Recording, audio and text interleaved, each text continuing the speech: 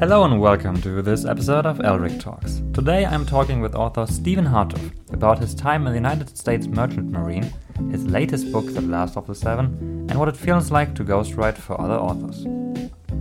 Stephen, your stories are usually set in or around war. What is it about the setting of war that's so appealing to you? Well, first of all, thank you for having me. I really appreciate it, Eldrick. It's interesting that you bring that up because my theme, and it's there on my website, is I don't write war stories. I write stories about people that happen to take place during times of war, which means that I have found in my own experience the sort of crucible of war makes for heightened drama in people's lives. So it isn't so much about the fighting or the conflict or anything of that nature. It's more about the fact that people under intense circumstances behave in the most interesting ways and often the most honest ways. When you're facing your potential destruction, you tend to be very plain about your needs, wants, your loves, your hungers, and your fears. And that's probably why most of my work environmentally occurs in the atmospheres of war or espionage or international conflict or things of that nature. But there are many situations where people get pushed to their extremes. Why this multinational happening of a war? That's true, there are, but I think writers do best when they use their own experiences. For instance, I could devise a situation where somebody is pushed to an extreme that takes place in a corporate environment, but I don't function in a corporate environment. But I have been to a number of different wars. So, the old adage, write what you know. Write from your own experience is what I pull from. And I could write a detective story and sort of do enough research to envision what it's like to be a detective, let's say, in New York City, and devise that stress, that tension, that environment from research. But I tend to, maybe I'm lazy, Eldrick. Maybe it's just that I don't want to do that kind of emotional research, so I always draw from the well of my own experience. But that's what works for me, and it seems to ring bells with my readers, so I stick with it. So it's more of the saying of write what you know. Is for you more of an interpretation of focusing on qualities instead of adhering to certain limitations? Yes, I mean, there's a difference between write what you know. Write what you know can be about your everyday life. I mean, I'm a writer. I don't have, people aren't shooting at me every day. I mean, I could write certainly a very quiet sort of literary piece about, living in a small New Jersey home and, having my attic office and, about my lovely wife and that sort of thing. But I had probably my most imprinting and memorable experiences in other parts of the world where there were conflicts, including Africa, Sarajevo, Lebanon, Afghanistan. And so those are the things that I find also the most graphically interesting, if you know what I mean. If you're going to paint a picture, I would much rather paint a picture about southern Lebanon than I would about Teaneck, New Jersey, for example. So that's why I keep drifting toward those things. You mentioned already you had quite some experience with conflict, but maybe let's get a bigger overview over you as a person and your life so far. You were born in Connecticut. Your father was a World War II veteran, and your mother was an Austrian Jew who fled the Nazis. That is correct. Meine Mutter kommt aus Wien, aber meine Deutsch ist schlecht. So we're not going to continue in German then? No, we're not. We just said to our audience, my mother comes from Vienna, but my German's lousy. Yes. So that was my basic upbringing. And so, I was sort of born into the crucible of the post-World War II experience, and including the sort of the Holocaust, the survival mentality. And so that had a great influence on me. How was the family of your life in general? My family life, well, my father came from a very sort of standard New Jersey American, they were immigrants, but from the early 20th century. My mother had arrived here from outside. She lived outside Vienna in a small town called Wiesenfeld. And she had come here and escaped basically with her older brother. He came first, then my mother and her parents came, and that was it. The rest of the family, most of them died in the war, never made it out of Germany and Austria. And that had an influence on my, worldview. But there were other things. I was a typical American kid, loved all things Americana. And I was a big reader because my mother imported that to me. And I was very young, Eldrick, when I was reading, the classics, Hemingway, and then I was reading Alistair MacLean and, these adventure books, and those had great influences about me.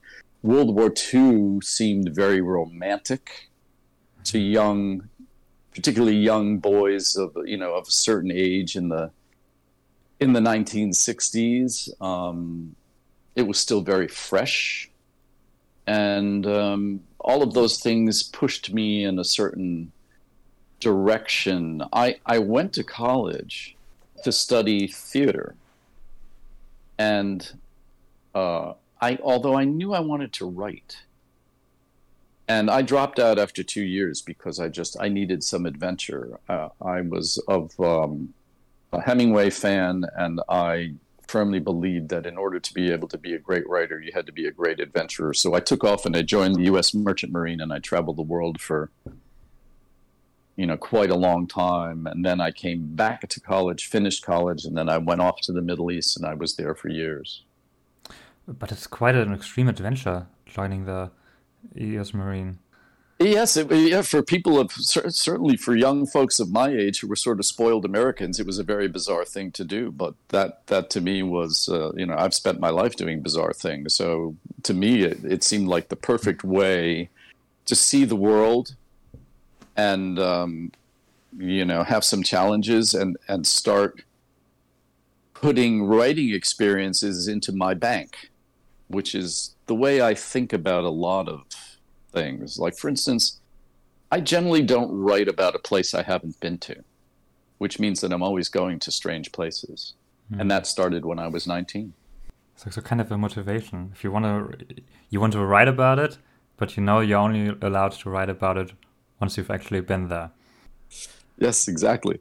So now, on the other hand, that has tailored the tone of my experiences in various places and with various adventures has tailored the tone of my books. Now, if I really had decided to write a trilogy about, let's say, Russia, then I would have gone off and lived in Moscow for a month. But that didn't draw me, so I'm usually going off to places that fascinate me, and then I wind up writing about them. It's a bit of the method acting approach only translated to writing. I don't think I've ever heard it put more perfectly than that. That's exactly what it is. That's exactly what it is. It's the method acting version of writing, and you should copyright that. Anyway, just give me a minute. Call your lawyer. But why did you join college for theater? Now that I think about it, I'm not sure why. I did a lot of amateur theater when I was in high school. My father was a musician. He had played with the big bands after World War II and prior to World War II. And he took over directing theater programs in Southern Connecticut. I became very enamored of that. And I think I thought, that somehow I was going to wind up in Hollywood working in film, either as an actor or a director or something like that.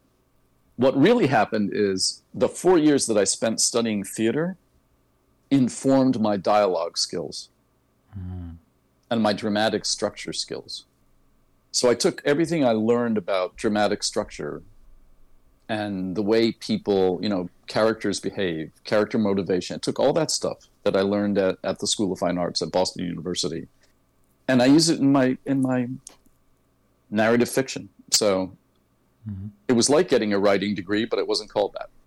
But with that experience in theater, you decided you're going to write fiction instead of maybe screenplays, maybe, something for the theater? I did write some screenplays, but only after I had published my first novels, and a fellow in Hollywood asked me to come out and write screenplays for him, and I said, I've never written a screenplay. And he said, don't worry, I'll teach you because it's very simple. And of course, it isn't simple at all. But I got an education on the ground in Hollywood writing 4 or 5 screenplays. And no, I didn't. I was not tempted to be a playwright or a screenwriter, really. But what's the difference? What's the difference for you between writing a book and writing a theater? Oh, it's completely different. Because when you write a novel, you're not leaving anything to someone else's interpretation. It's not collaborative. A screenplay is collaborative. A play is collaborative.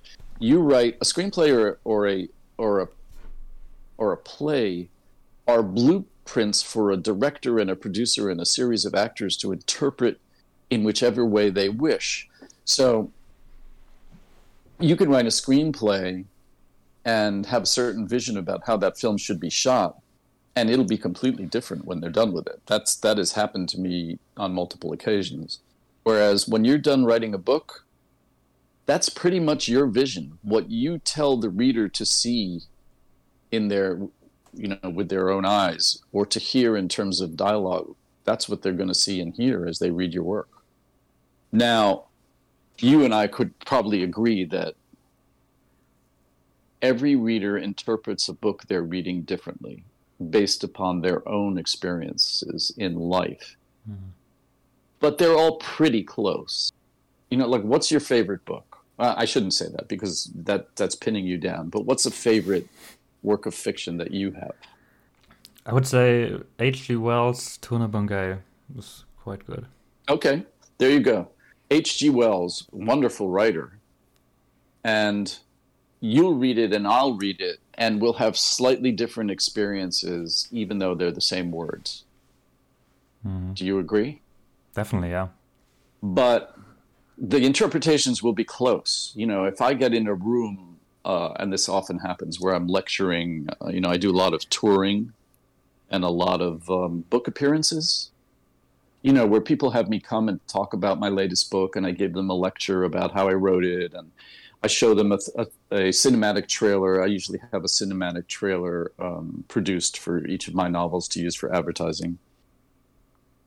Generally, those 50 people who are sitting there have all had very similar experiences reading the novel. They will attach themselves emotionally to different aspects of it, though. You know what I mean? So it's basically like the sense of control that you have when you know that you are basically the one who determines what kind of version of your idea and of your story gets out there. And even though the reader has a different interpretation, you're not necessarily getting in contact with that interpretation. Correct. And while, you might have 50 people sitting in front of you who've read your work, and they're attaching themselves emotionally to different aspects of it, they've all read the same work, and they would all agree on where they found it to be the most impactful or the most interesting, or where they might, at what point they may have shed a tear or that sort of thing. So yeah, I think that's why I never went to screenplays and plays as a career. Are you sometimes surprised when you hear what readers thought was the most interesting or most entertaining part of a book? Oh yes. They always surprise me. This particular book has the last of the seven has a central part of it is very romantic, because I'm a pretty romantic person. And the central part of it, the lead character, this young German Jewish refugee who becomes a British commando, he's wounded and he's relegated to a field hospital in Sicily and falls in love with this very young Sicilian girl who's an ice girl. These ice girls used to go to the hospitals and actually carry bowls of ice to, alleviate people's discomfort in the heat and so forth. What I've discovered, and I love this character and the central part of this book, what I've discovered in my travels in the last year with this book is that men who you'd look at them and think this guy is not a romantic, beefy lumberjack type guys who've read this book, they always ask me about Sophia. Are we going to see Sophia again? She's my favorite character. Will you bring her back? So you never know how people are going to react, and it's always a pleasure when they come up when you discover that they're attaching themselves to something that you weren't sure anybody would care about but you yourself. Let's talk a little bit more about your time right after college, especially the time where you took a little bit of a break to go on an adventure. You already said you decided to go with the US Marine. Was that the first idea that you had, or was it one of many ideas? Sailing the world, seafaring adventure, that sort of overly romanticized concept was in my mind probably early on from reading, I don't know what, Melville, maybe, Herman Melville, I have no idea. But I was not, my dad was a teacher. My mom worked part-time for the labs at Yale University. They did not have a lot of money. And, I wasn't a rich kid who was going to buy my way onto a yacht. So I knew that I would have to pay my way or work my way around the world. And the U.S. Merchant Marine is the civilian version of the Navy. And I actually had connections through an uncle to get into the Seafarers Union and be able to board a ship and work on a ship. So that seemed the best way to do it. There wasn't anything idealistic about it. It was just get a job on board a vessel and go to sea. And how different was it from how you expected it to be? It was exactly what I expected it to be. It was, for a writer, it couldn't have been better. They put me on a World War II oiler refueler 600-foot ship that was actually run by the Navy under something called the U.S. Military Sealift Command, and so this ship brought jet fuel to American bases around the world to fuel fighter jets. And the crew were basically like a bunch of pirates. They were rough, they were older. My immediate superior, the bosun, his name was Leo Paradise. He was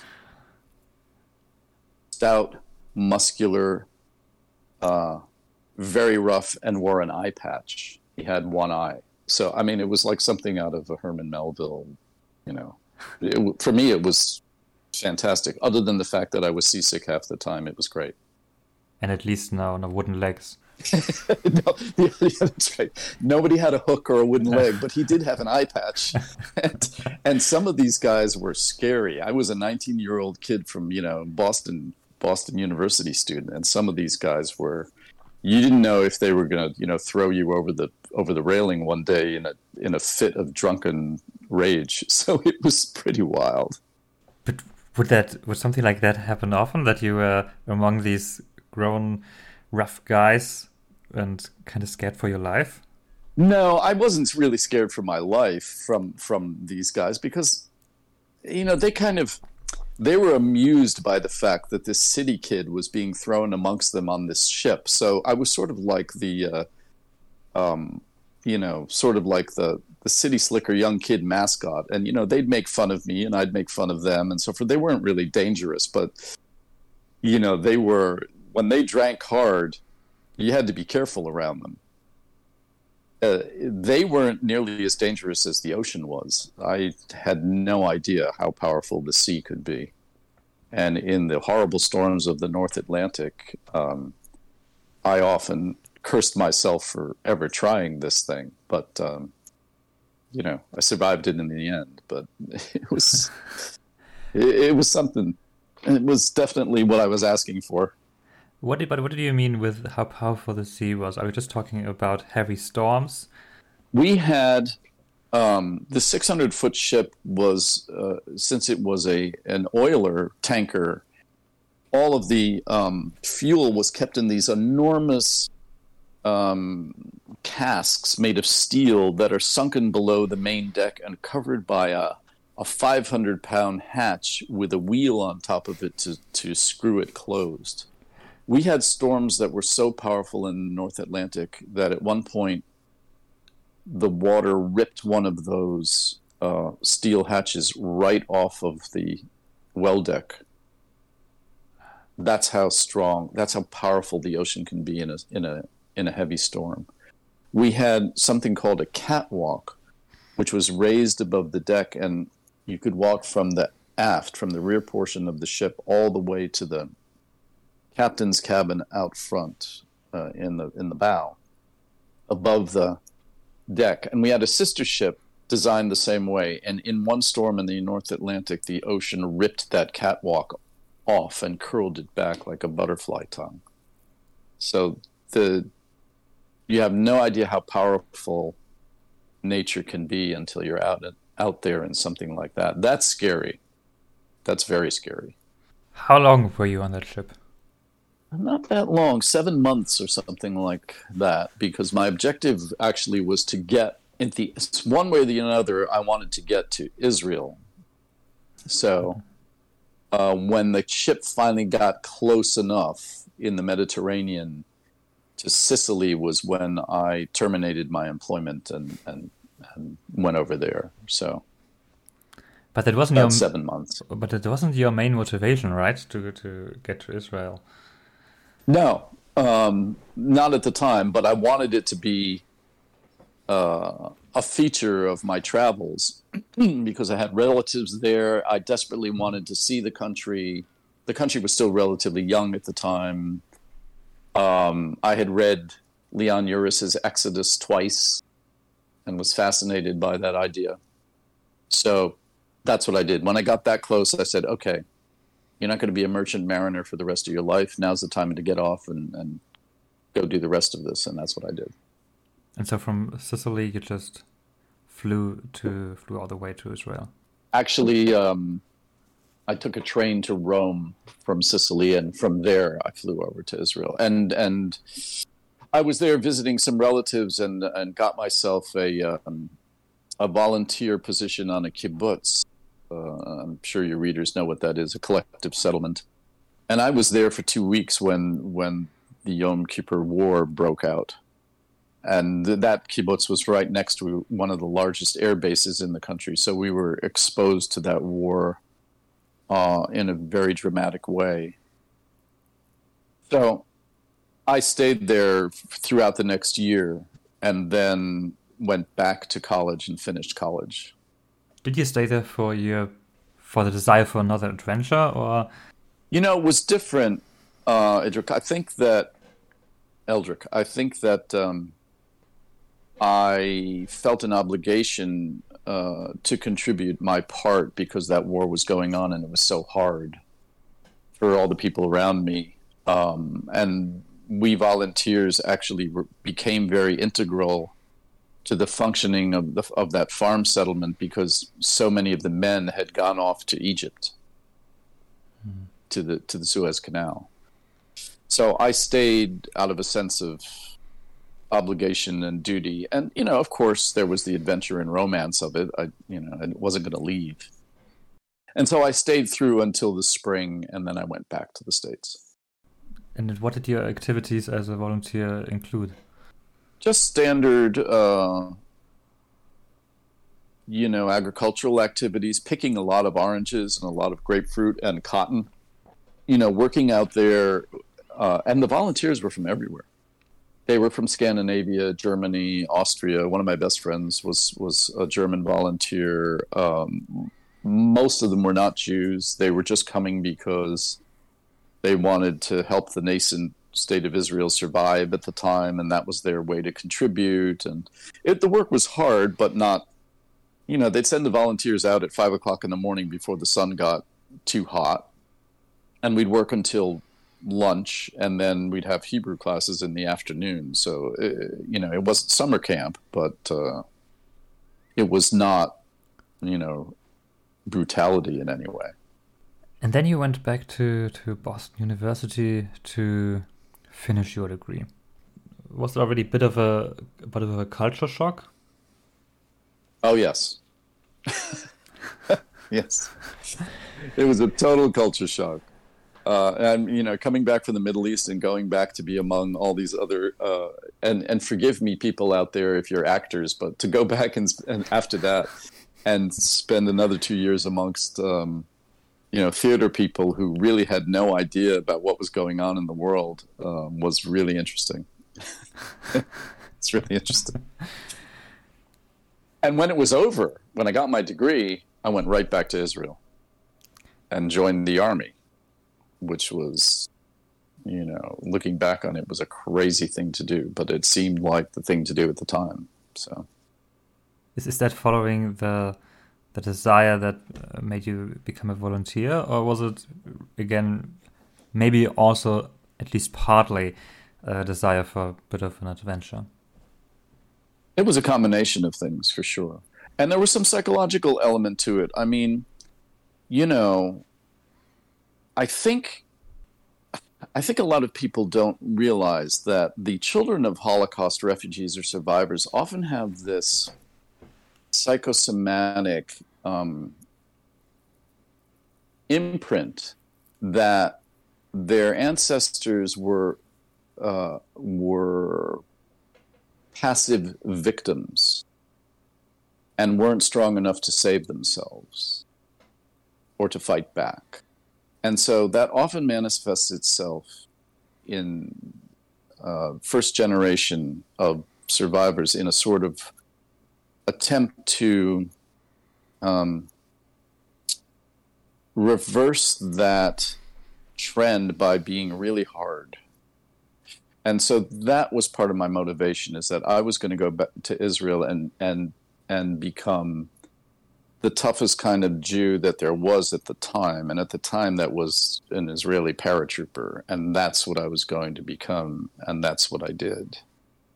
Now, I wasn't aware of that motivation at that time, if that was a larger part of it.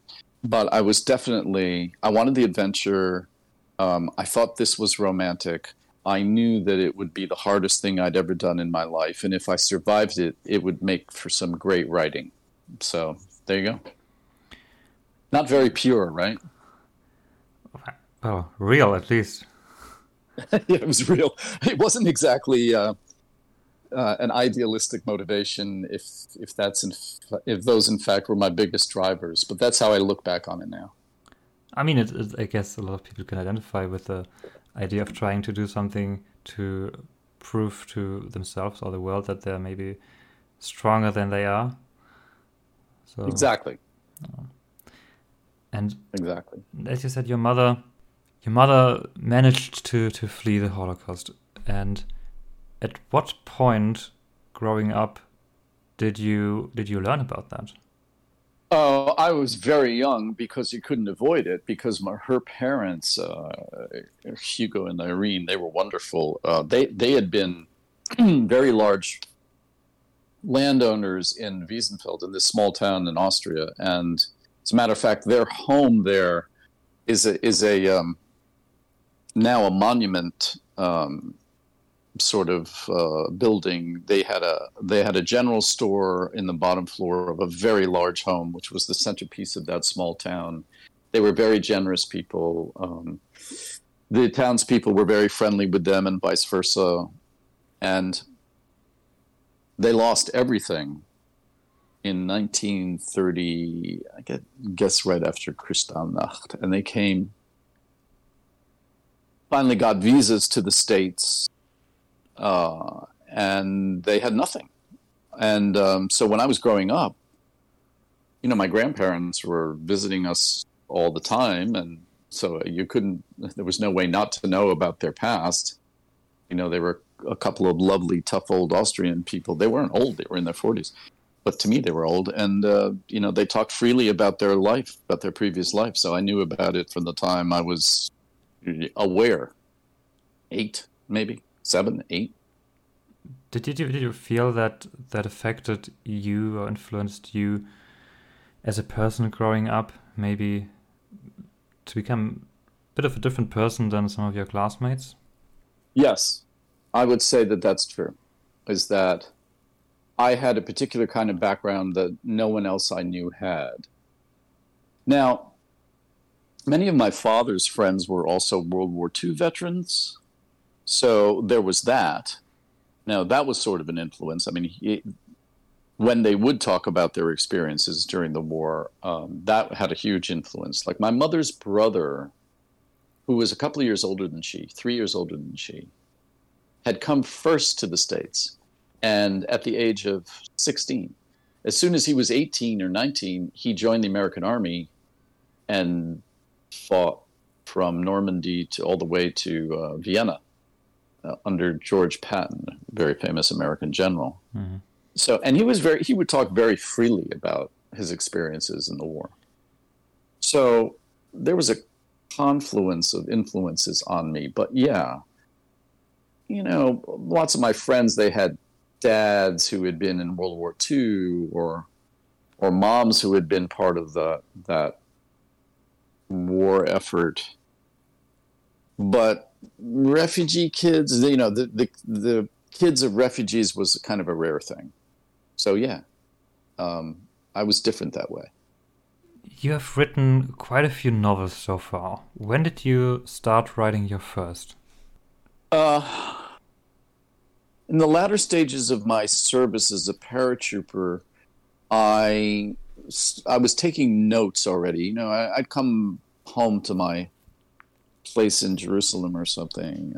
You only get 1 day a week off over there. It's just the Sabbath day. And, sometimes I would find a place or an open cafe or something and sit there and take notes, which I knew I would use later. It wasn't until I came back to the United States that I wrote my first novel in the early 80s, 1980s. And it was a big, big war novel. And it never got published, but I got a very fine literary agent with it. So I was already in my late 20s when I started writing seriously. And how was that writing process for you? Like just waiting until you get some inspiration and then just writing it down, or having a strict schedule? I had a very strict schedule. I knew from reading about the great writers that if you wait for inspiration, you're going to write one book your entire life. You have to sit down every day and make something happen. I acquired a habit very early that I learned from Ernest Hemingway, who said that he would always stop writing when he knew how he was going to start the next day. In other words, if you sit down to write for 4 hours, which is about as much as I can write in a day, 4 or 5 hours. If you sit down to write for 4 hours, when you're writing your last paragraph of the day, you stop sort of in the middle, knowing how you're going to continue the next day. And that way, when you sit down the next day, you're not waiting for inspiration. You're picking up exactly where you left off because you know what you want to say. And then that leads to the next piece and the next piece. But I didn't, one thing I did not understand as a young novelist was the idea of outlining a book first. And it wasn't until I got to my very first agent, who was a great agent. His name was Albert Zuckerman, and he ran an agency called Writer's House, and he was Ken Follett's agent at the time, who read my first novel and told me that I wrote very well but had no idea how to write a novel. What did he mean with that? It was totally unstructured. It meandered around, That's what he meant. He said, you didn't write this from an outline. You just wrote it off the cuff. And I said, yes, that's right. I wrote it from my head and devised the plot as I went along. And the plot was very close to my own experience. So he said to me, your talent with words is fantastic, but your concept of dramatic flow and structure is amateurish. And he taught me how to outline a novel. And that's when I wrote, the next thing I wrote was The Heat of Ramadan, and he sold it immediately. And for that you had a proper outline? Oh, yes. How did you go about creating that outline? Eldrick, it's like you just ask yourself one question: what happens next? It's like the question I'd ask you about a film you'd just seen if you were describing the plot to me. And you tell me that, the woman goes into the bank to rob the safe at 2:00 in the morning, and her high-speed drill runs out of power. And I'd say to you, what happens next? So as long as you can always answer that question, you've written a book outline. And with all the importance on the outline and on the plot, how long does it take you to go from having the first idea to having a proper outline, a proper plot that now you can work with and write? It takes quite a bit of time. I will have like an overall idea. Like I'll say to you, I want to write a story about a German attorney in Frankfurt who, discovers that his wife was once an East German spy for Stasi, let's say. Mm-hmm. I'm just off the top of my head. Now I know the basis of my story, but I will also know how it's going to end. Whatever. I'll have an idea about how that story is going to wind up in the end, so that once I start writing the book, I know in which direction I'm going. And then I will start to lay out usually a 3 act structure, which comes from my theater days. Mm-hmm. My books are usually in 3 acts. Because I know that structure works. And then I'll go back to the beginning and say, okay, how are we going to open this?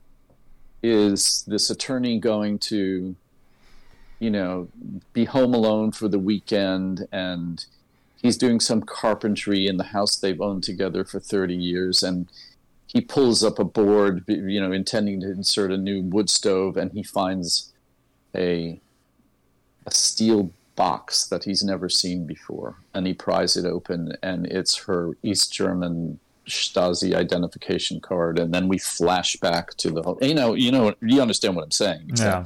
That's how I devise. I start asking myself questions, and eventually I devise the entire plot, often on note cards, like index cards, and I will pin them to a big whiteboard, and I will stare at them and move them around and rewrite them, and they will become the chapter plans for my book. Maybe there'll be 30 of them. And then I start to write the narrative. How long in general does it take for you to write your story out? Not that long. Couple of weeks. Not that long. But that's just the first draft, I assume. Yes, and then it's... Oh, you mean... when you say write your story out, do you mean write the book, like one draft? Or do you mean the outline cards? Well, I thought maybe really from the first draft to the finished written out version that you are handing off to Lord, somebody. that takes me sometimes 2 years. No, the outline might take me a couple of weeks to outline it, but the actual narrative writing takes me a long time. Now, if I'm ghostwriting a book for somebody else, which I do from time to time, like a thriller, the timelines are often very tight. Like the publisher will want one every 6 to 9 months, so I have to pull that off very quickly. But those don't have the literary quality of my own stuff. I'm not concentrating so much on the poetry of it as I am on the action. Totally different process. When did you start ghostwriting? Oh, I've done ghostwriting for people for maybe 15 years or so, 20 years. And I don't do it all the time, but I do it once in a while if I like the project and I like the person. Sometimes I don't like them, but the money is so good that I do it anyway. Mm-hmm. It's interesting. It's something that you hear not that often, but of course a lot of authors do that. Yeah, you would be shocked, Eldrick, at the amount of books. If you walked into a Barnes and Noble, or I don't remember what is your big bookstore chain in Germany? Yeah, Hugendubel. Okay, so if you walked in there and saw the names, if you and I walked in there together, which we should do sometime, because that would be fun. Yeah. If we walked in there together and I would point to books to you and say, that man doesn't write his own books, or that woman does not write her own novels, someone else does, you would be shocked. I mean, with things like celebrity biographies, people assume that, right? But outside of that, I think most people still think that, of course, it's as long as the author isn't dead and the books keep coming out. yes, except that we know that Tom Clancy keeps writing books. Crazy guy. Robert Ludlum seems to be doing very well considering he's been dead for 20-something years. Yeah. So, no, but there are people, and they're not just celebrities. I mean, I know of writers who, and I'm using writers in quotes, who are huge thriller authors, and the very well kept secret, except in the dark hallways of the publishing world, are that these people don't write their own books. And there is a sort of a community of us of writers who do write our own books, but also ghost for people, and we all sort of know each other. And, we get together and whisper about our clients once in a while, but, by contract, I can't say who I'm writing for. And it's just a money job. And it can be very lucrative, so we do it once in a while. Does that sometimes make you think about or question your work when you think about, I'm ghostwriting for somebody else and the book sells super well, and then I write my own book under my own name and fewer people care? Oh my God. Boy, did you hit that one on the head. A couple of weeks ago, I walk into the living room where my wife's sitting, and I show her the appearance of one of these books that I wrote in the New York Times Magazine, okay? Which would not cover The Last of the Seven. In other words, my publishers wanted the same magazine to cover my novel, and they turned their noses up and said, for whatever reason, no, we're not interested, thank you. But they've got the book that I ghost wrote all over their magazine. But isn't that must be so... As a ghostwriter, it must be such a tough situation to be in, because isn't that so much hypocrisy in the end, that you have a book that you rush because it has to be published and you write it relatively poorly as a consequence, and it gets on the bestseller list, and then you have your own book and you spend so much time and effort and energy in making it so much better, and then you have critics who, for example, say, well, it's just not good enough. Oh, yes. It makes you crazy. Now, I've had great ghost experiences. I write also with another fellow who he and I are very close. And He's a very modest man and apologizes to me all the time and says, Steve, I'm really sorry. I'm going to get, in quotes, I'm going to get great reviews on this and nobody's going to know you did it. And I say, that's all right, man. The check cleared. It's all good. Mm-hmm. And sure enough, starred review in Publishers Weekly. And Publishers Weekly would not review The Last of the Seven because, now here's an interesting thing. The prequel to The Last of the Seven is called The Soul of the Thief, which I have to send you a copy of that because I'd like to know what you think. Oh. The Soul of a Thief is about a Mischling, a half-Jewish, half-Catholic Austrian boy who winds up in France in 1944 as the adjutant to an SS colonel. Mm. And they both fall in love with the same young French woman. Very simple plot. Based upon my great uncle, who, in fact, to hide from the Nazis, joined the Luftwaffe and was in the Luftwaffe for about a year and a half or a year and 3 months before they figured it out and sent him to a concentration camp. Obviously, he was not circumcised. But so that book, Publishers Weekly, reviewed and completely misrepresented the plot, as if they hadn't really read it. Yeah, well, maybe they haven't. And I don't think they had. And I was furious. And I went through my publicist at my publisher, and I said, I want a retraction, or they have to make a correction. They can't claim that this book is about stealing Wehrmacht gold, which it wasn't. I mean, there is a theft in it, but it had nothing to do with that. It wasn't Kelly's Heroes. So sure enough, they go back and they make the correction because they probably were afraid they might get sued. But thereafter, they were not going to review another one of my books. Mm. And I knew that, but right after that, they reviewed one of my ghost projects and gave it a star.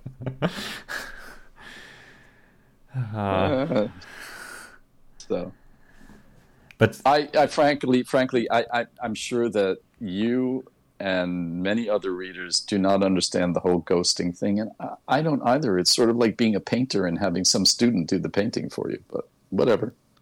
But I mean, a lot of the Renaissance paintings were largely done by the apprentices, right?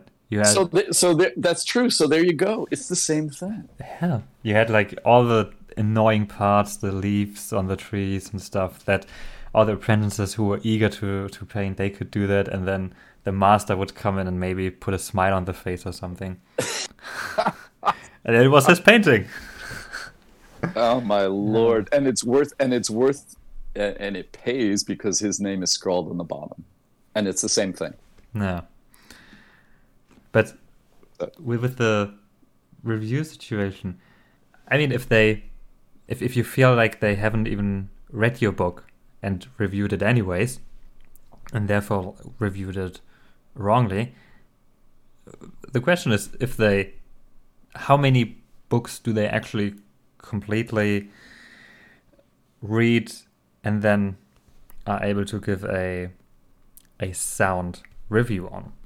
I am 95% certain that this aspect of the publishing world, just like every other business, is about relationships. And if I am an executive at Publishers Weekly and I have dinner once every 2 weeks with an executive from, let's just say, Simon & Schuster.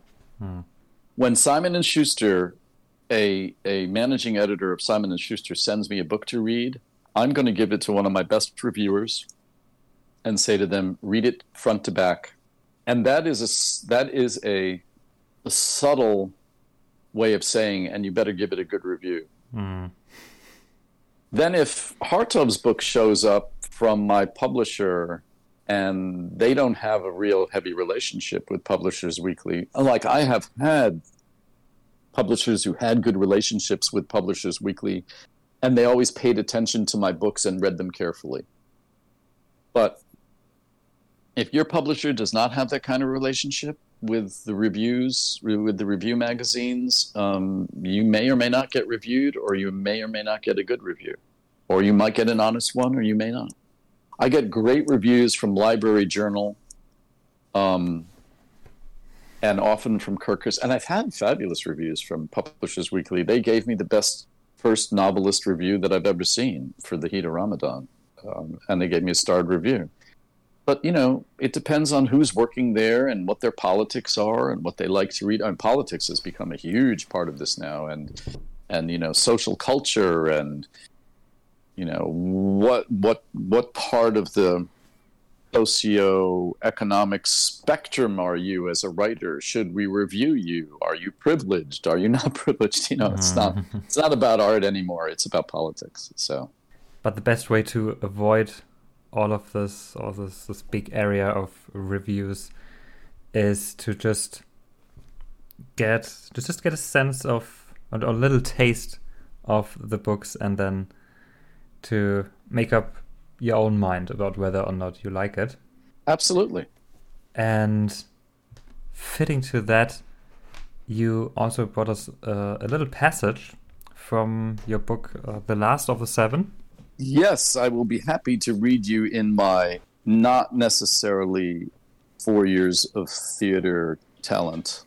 So you'll forgive me because I am now just a writer, but I'll read you the opening section of The Last of the Seven. How's that? That's great.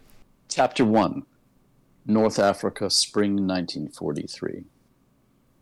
In the Sahara, the sun could make a man bleed. It was hard to believe at first, especially if you'd ever trekked a frigid winter landscape somewhere. Boots slogging through alpine snow, limbs shivering and aching bone deep. It was a challenge to imagine it, such a murderous sun. When December memory recalled teeth chattering like a Morse code key, toes and fingers numbed and raw, eyebrows stiff with frost, till all at once that blessed star emerged from charcoal clouds to save the day. The sun was a holy thing then, the breath of God on your frozen face. Ah, but in the vastness of that empty desert, when spring fell prey to cruel summer, when the cloudless sky was nothing but a silver mirror, the sand an iron griddle, and there was not a tree or cave or cactus to throw a shadow's sliver, nowhere to run from the sun. It was then that heaven's jewel became a hunting thing, its furnace eye unblinking, merciless and pounding. And I won't read any more because you have to read the book, pick up the book, and find out who's walking in that horrible desert. And the book is out already. And where can the people get that? Well, here in the States, Canada, Australia, the UK, it's in bookstores and in all of the major outlets. Amazon, Barnes & Noble, Target, all those places. It's easy to get either in Kindle or hardcover or audiobook. By the way, there's a great audio version read by a fellow named Raphael Corkhill, who's a very well-known British actor and is a much better narrator than I am. So I'd highly recommend that. You can just download that or go to Amazon and pick up a copy. And where can the listeners find you on the internet? Just go to my website, www.stephenhartov, Hartov, stephenhartov.com. And then look me up on Twitter or Instagram, Facebook. Just do a search on my name and I'll pop right up there. Stephen, we're coming to an end here. Thank you very much for your time today. Thank you for your time. It went by like a flash, Eldrick. I hope we'll do it again sometime. I really appreciate it. And to find somebody who's so astute in his enthusiasm for literature is still a great thing. Thank you so much for listening to this episode of Eldrick Talks. You can find all the links to the socials and the books that we talked about in this episode's description. New episodes are coming out every Friday. For more information about upcoming episodes, head over to eldrick-talks.com. That's eldrick-talks.com for more information about upcoming episodes. Thank you again for listening and see you next time.